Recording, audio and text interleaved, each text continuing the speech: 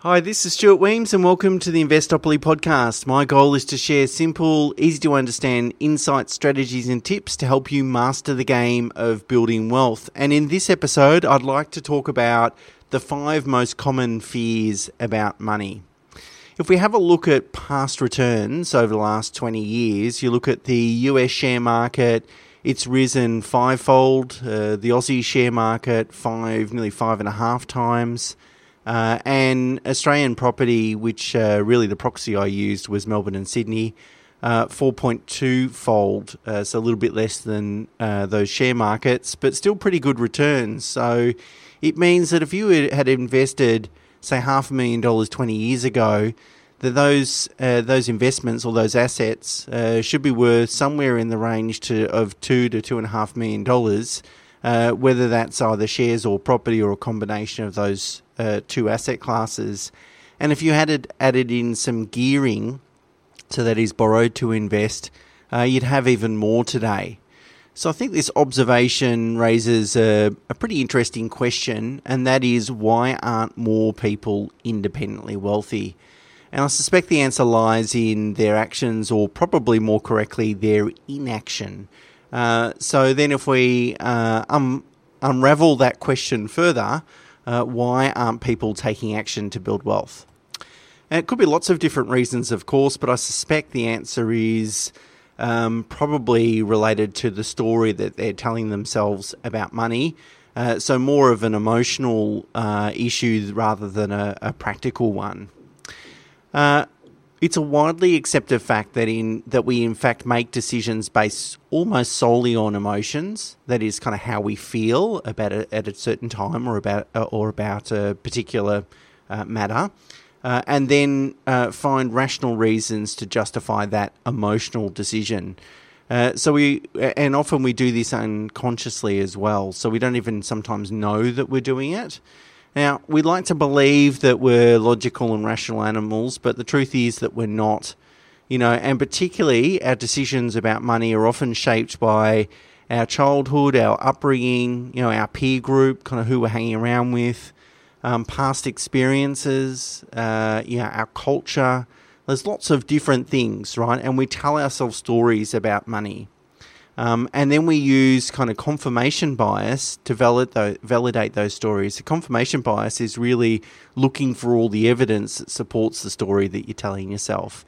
So, if you're telling yourself a story, people like me don't become wealthy, then you'll look for all the evidence of people just like you that haven't become wealthy, and all of a sudden you've validated your own kind of emotional decision. So I think self-awareness and reflection are probably the 2 greatest gifts that help you recognize how you think about money. And then that'll allow you to sort of stop letting emotions influence your financial decisions. And the reality is that building wealth requires a very logical, pragmatic, unemotional, rational approach. And in fact, emotions are not only unhelpful, but often dangerous, because they'll invite you to make sometimes very costly mistakes. So with that preamble and background, let's talk about the 5 more common fears that people have about money. And I'll say this at the outset: some people might have these fears but still persevere and continue to invest despite the fears. Some people have no fears. Other people are going to be crippled by these fears. So I guess the way to kind of listen to this podcast is really to kind of self-reflect and just try and understand, I guess, our own behaviours. And for some people, it'll explain a lot in regards to, perhaps it'll explain a lot in regards to where their financial position is. And for investors that are doing okay anyway, it's a good reminder, that we're all sort of susceptible to some of these fears, and it's good to sort of watch out for them. Okay, let's jump into the first one.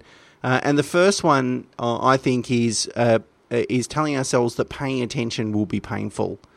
So this is really where people know that they're not managing money as well as they can, but don't really want to face that fact because they fear that facing that fact is going to create some pain, either some dented ego or a sort of change to the way that they're spending and perhaps an impact on their standard of living.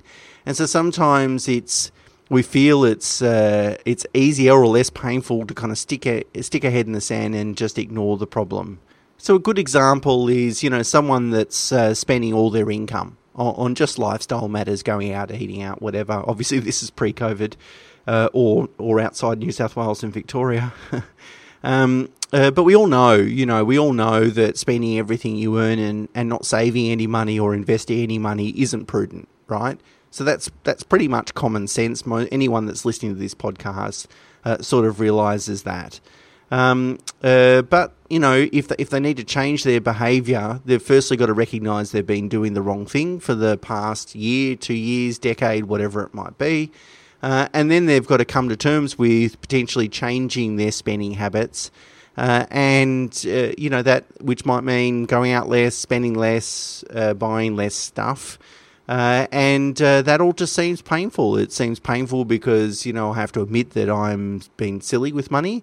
And then I've got to admit that I'm going to have to change my ways, and perhaps I won't get that dopamine hit of a little bit of retail therapy. And my best response to something or thinking like that is to realise that the problem is that ignoring financial misbehaviour doesn't make it magically disappear.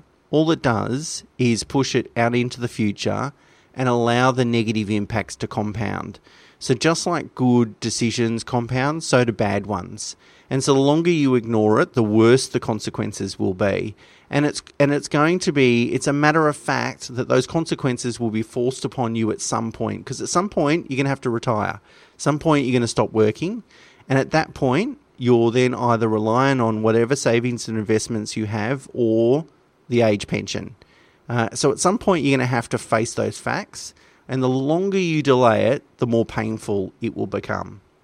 And so really to affect change in our life, whether it's about money or anything else, the pain from not changing has to be bigger than the pain from changing. And this is the way to sort of leverage yourself. This is the way to sort of leverage yourself into change. Because you might go, okay, it's going to be painful because now I can only go out to dinner twice a week instead of 5 times, for example. And that's a painful outcome. But a worse painful outcome is not having any money in retirement, living on $26,000 a year or whatever the age pension is, and living a completely different lifestyle, not having any financial security at that point. That is incredibly painful, and a lot more painful than not going out to dinner a couple of extra times a week. And that's really then how to leverage yourself through that change. But the fact is, and the thing that we need to remind ourselves is that we can't ignore our lack of financial prudence. Probably the best analogy I can use to explain that, it would be like someone having a terminal disease or a potentially terminal disease, and saying, "Oh, look, I'll go to the doctor next month, or I'll go to the doctor next year," knowing that if they don't get treatment, it could be terminal. Whereas if they got treatment as soon as possible, we all know that it gives you the greatest chance to recover from something, something severe like that. So, and money's no different. Although it's easier to ignore than health consequences, the potential impact is just as severe. Of course, losing your life is severe, but what I'm sort of saying is the compounding impact of ignoring prudent financial management is significant. It gets to a point where it's gone too far, and you don't have enough time to sort of turn it around. And so really getting that foresight, I think, is the best way to sort of navigate that risk. Okay, common fear number 2, investing is risky. I could lose all my money. So, of course, we work hard to accumulate savings. We make sacrifices. We make sacrifices in terms of not spending that money, and having money in the bank makes us feel financially secure. And of course, we don't want to lose this money. And this sort of person that has this sort of fear is probably the opposite to that fear number 1, which they're kind of spending everything and not caring about money in the bank. Now, of course, when we invest, we do so for the aim to generate future returns. But obviously, future returns are uncertain. We can kind of predict what we might expect or what we'd be happy with. But of course, there's no guarantees what those future returns look like. And that's what we call investment risk, the risk that you don't achieve your targeted investment returns. And that's what people kind of get paralyzed about. But even more so, it's about losing capital. So it's less about returns and more so about capital. Look, if I invest in the share market, I'll put $200,000 in the share market tomorrow. I don't want to wake up tomorrow morning and it's only worth $100,000. That paralyzes people. But the reality is, and this is how I would respond to this risk, is that risk isn't black or white, right? The fact is it's very easy to dial up or down investment risk within a portfolio. So it's quite possible to start investing, but take very little risk. And then gradually, as you become more comfortable, increase the risk in your portfolio. But actually, I think really people have very similar risk profiles, and I might do a podcast about this. I think really most people would be happy to invest for the long term, generate an acceptable but not ridiculous return over a very long period of time, but not lose money. Because for most people, that means that they're not taking too much risk, but they're still able to achieve their goals. And for most people, that's more than acceptable. Few people are absolutely, totally petrified and don't want to take any risk. And few people really want to swing for the fences and risk all their money. Most people are, as I explained it. And so really the best way to reduce your risk is to adopt evidence-based strategies.